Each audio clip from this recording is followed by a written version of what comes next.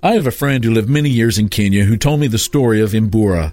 Imbura, when she was a little girl, had a friend who lived in the next village. She would go to play with her friend, but had to pass a little hut that had a mean little dog.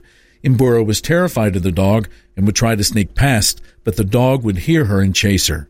Once, and this is a true story, Imbura was sneaking past the house when the little dog chased her down a path trying to bite her ankles.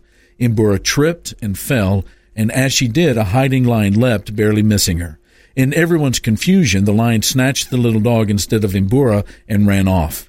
Imbura has said since, "I am not afraid of little dogs, but have kept an eye out for lions." Imbura interpreted the event like this: there are really important things in life, and there are not so important things in life. Keep an eye on the important ones. This is true. This is Mark Absher of the MacArthur Park Church of Christ. Visit our church online at macarthurchurch.org.